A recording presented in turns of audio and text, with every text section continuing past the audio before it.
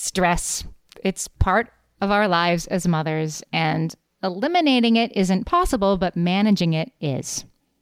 Reset is a stress supplement formulated for the 3 body systems that are affected by stress: the nervous, endocrine, and immune systems. This is reminding me of my homeschooling, Amy. Their Unwind supplement contains ingredients like ashwagandha and chamomile that are perfect to help you unwind at the end of the day. I'm speaking from experience, guys. I tried the 14-day reset myself. It really helped me. I slept. I was calm. I didn't yell. It was great. Reset also has a daytime product called Calm for daytime stress, just in case you have any of that, guys.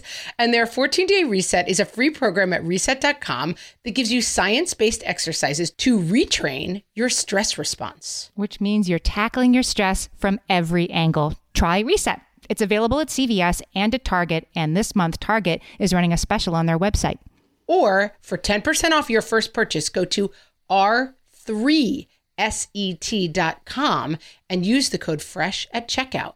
That's a reset with a 3. R3set.com. Get Reset.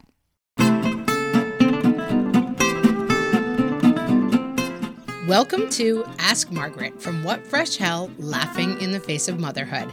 Solving your parenting dilemmas, one question at a time. Guys, Katie with a C asks, in the age of cell phones, how do you teach your kids to respond in emergencies? The days of calling 911 on a landline seem numbered, and we don't even have a landline phone. Should we get one just for this reason? Teach our little kids to use our cell phone? And what if they can't find it?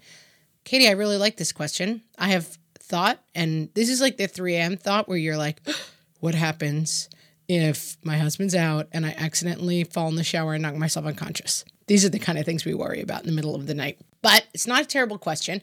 What if something happens when you're home with your little ones and you are incapacitated and they need to summon help? It could happen. Hopefully it won't.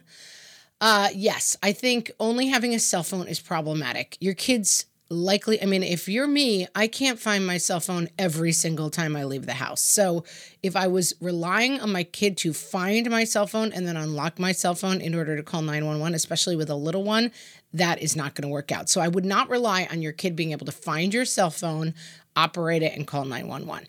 For this reason, we kept a landline in the house. So we, as everyone does, it's like, what do we need a phone for anymore? I have a phone in my hand.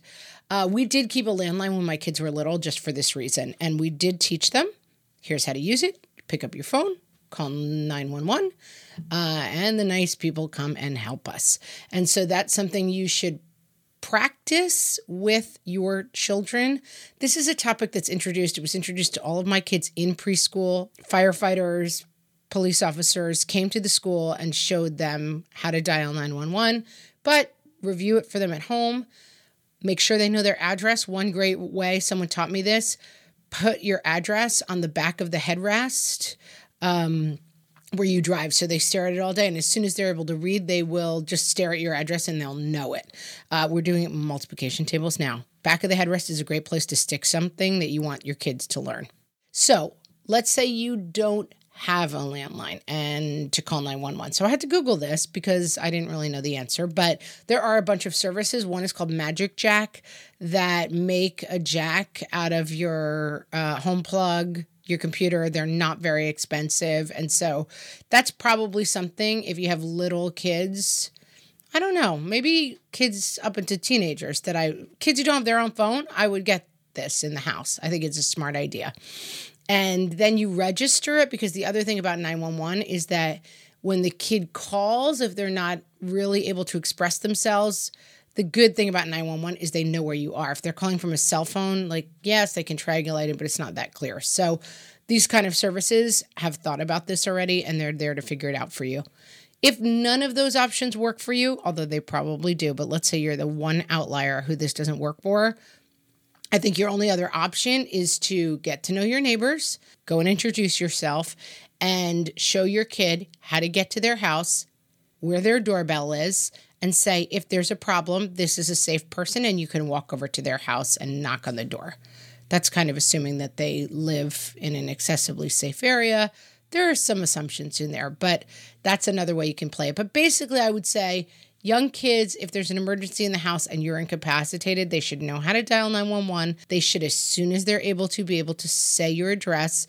Cheap services, go ahead and invest in it and get a 911 line in your house for safety. Katie, I hope that helped. If you have a question that you would like myself or Amy to answer, you can submit your questions to questions@whatfreshhellpodcast.com, or you can ask them on our Facebook page at What Fresh Hellcast on Facebook.